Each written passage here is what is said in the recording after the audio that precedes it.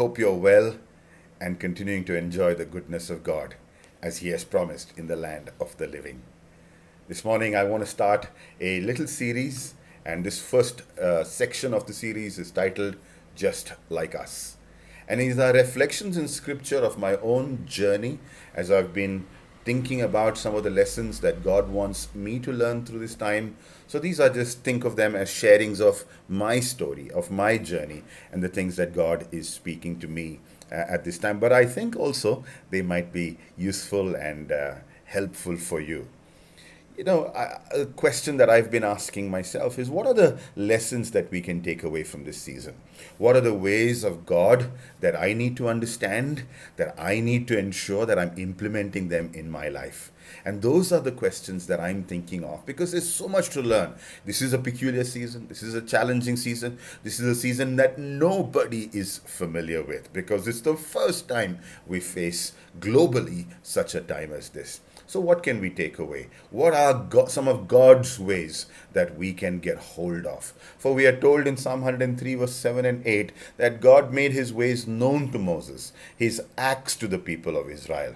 The Lord is merciful and gracious and slow to anger and abounding in steadfast love. Three things that Moses learned: that God is merciful, that God is gracious, that he is slow to anger, and as a result of that, he shows his steadfast love. Those are the ways that God made known to Moses. But it's also very important to realize that these are ways that are made known to us. These are not ways that can be investigated. These are not ways that we can figure out with our intellect alone. No, but by revelation we can understand these ways of God. We're told at the beginning of the Hebrews letter that God spoke to our forefathers in many different ways, but in these days he has spoken to us by his Son. That's how the writer communicates to the people he is writing to. For in scripture, through Jesus, we have been made known to us the ways of God. So as a framework for the lessons that we can take away from this season, I just wanted to look at the life story of Elijah. I wanted to look at how we can learn from him, because it is in this particular season of being locked in, which Elijah also faced. You will know, if you know the story of Elijah, he faced times where he was put away. He faced times when he was shut in. He faced times of insignificance or of obscurity. Because it seems to me through scripture that this is when God does some of his best work. Whether it is Noah shut up in that ark, whether it is Moses 40 years of wandering in the wilderness, whether it's Joseph locked down into a prison, whether it's Gideon overnight in a lion's den. God is at work wherever we are, and he is doing the same for us. So through Elijah's story, I want to use that as a framework. I want to use the story of Elijah and the life lessons that Elijah learned. And so this morning I want to introduce some of those lessons broadly, but I want to introduce it from a verse in the New Testament. For we are given this wonderful introduction in the New Testament of the story we will see from the Old Testament. In James chapter 5, we're given two examples. We're given the example of Job, and we're told to persevere like Job. And then we're given the example of Elijah, and we're told to pray like Elijah. Here's how James 5 verse 17 and 18 reads.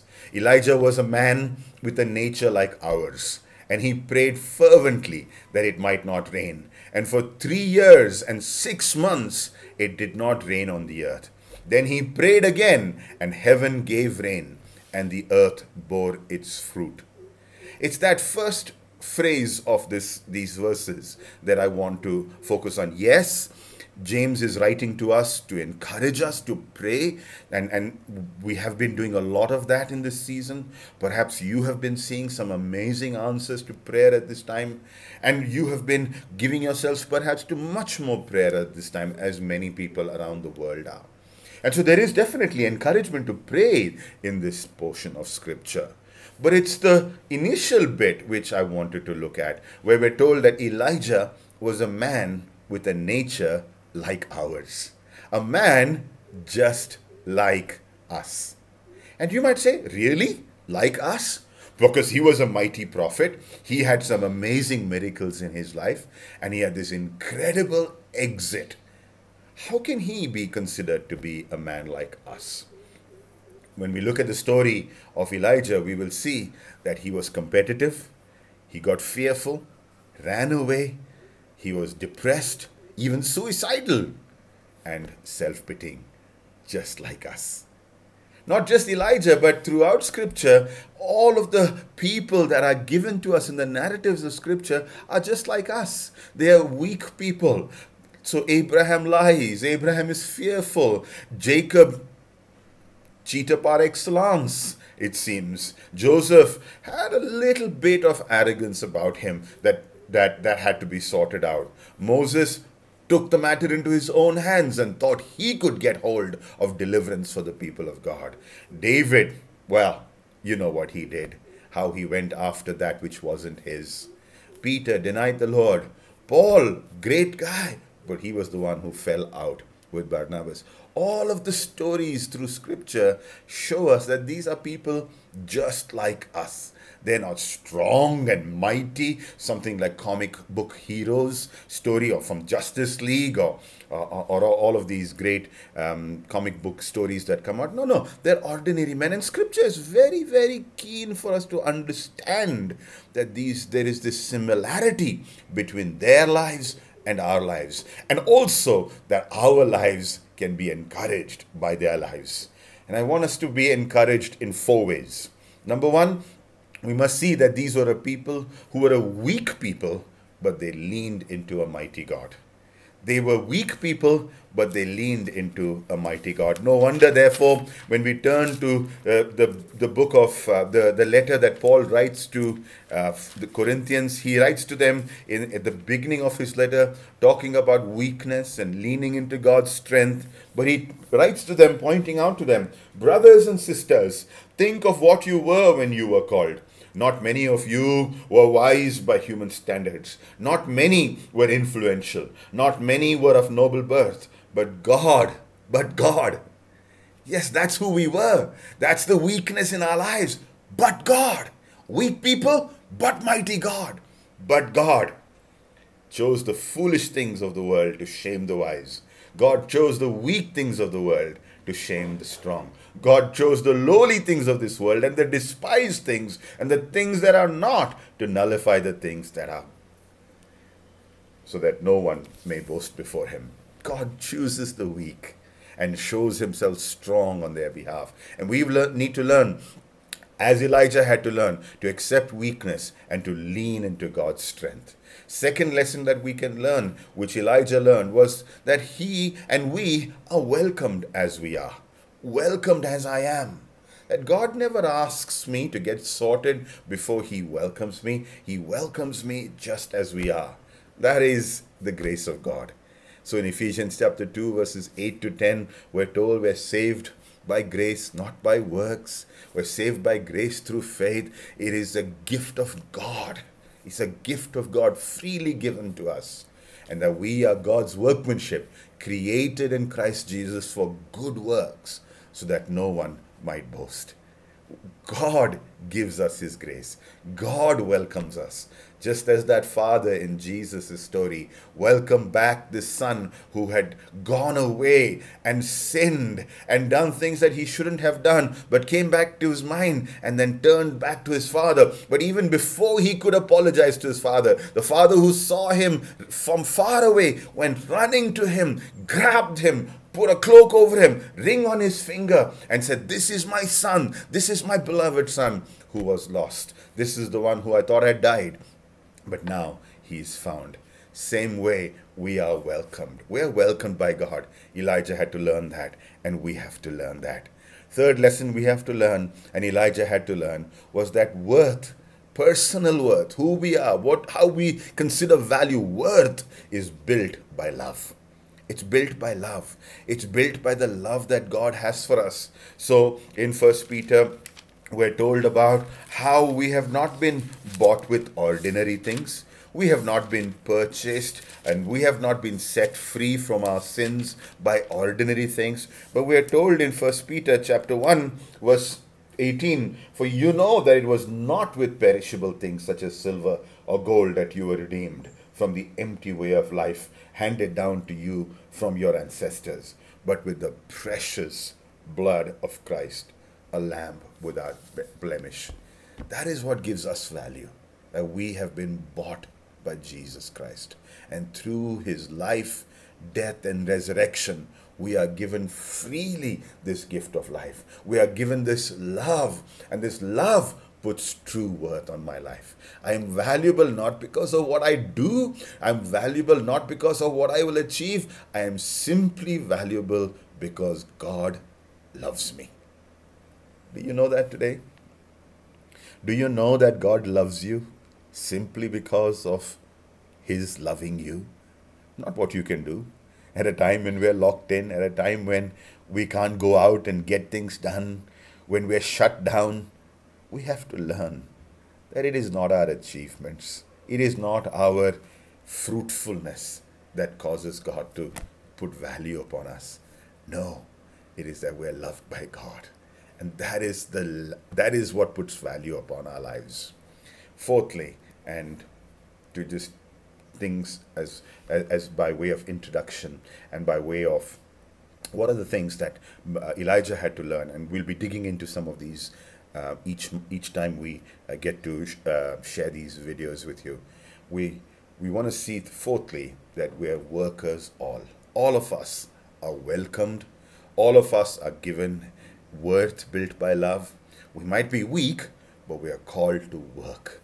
Using the analogy of a body in 1 Corinthians 12 verse 27, we are told that we are the body of Christ. He's the head, but we are the body of Christ. And each one of us, whether it is the index finger or the little pinky finger or this little earlobe or this eyelash, this little eyelash here, we're all combined, we're all put together in this body, and each part of this body has a work. It has a function. We are workers all. There are no spectators in God's kingdom. Every one of us has a role to play on God's mission. There are no spectators here. So I want to conclude by drawing our attention to what is, I think, wrongly called the chapter of the heroes of faith. Because in truth, in light of what we've just seen this morning, it should actually be called the people of faith. In fact, at the end of that chapter, there are a number of nameless people who are celebrated, who are honored, who are respected for some amazing things that they did. Their names are not there, but they are mentioned there. It is these people just like us, these ordinary people who were picked up by an extraordinary God, weak people, but with a mighty God, who were welcomed by him, who were given worth by his love, and who were called to work in his kingdom mandate. It is about these people that we read in Hebrews chapter 11. And it is about these people who are just like us, we are told at the beginning of chapter 12. Therefore, since we are surrounded by so great a cloud of witnesses, let us also lay aside every weight and sin which clings so closely, and let us run with endurance the race that is set before us, looking to Jesus, the founder and perfecter of our faith, who for the joy that was set before him endured the cross, despising the shame, and is seated at the right hand of the throne of God. Friends, Elijah had to learn that. Elijah had to learn that he had to put aside weights. He had to put aside sin. He had to run this race with endurance. Elijah had to learn that God has a plan, and God's plan doesn't work according to his preference and according to his intention. God's got a plan, and God will work it out. God drew him in. God draws us in. But God has a plan that he works out according to his ways and according to his timings. Elijah had to learn God's ways.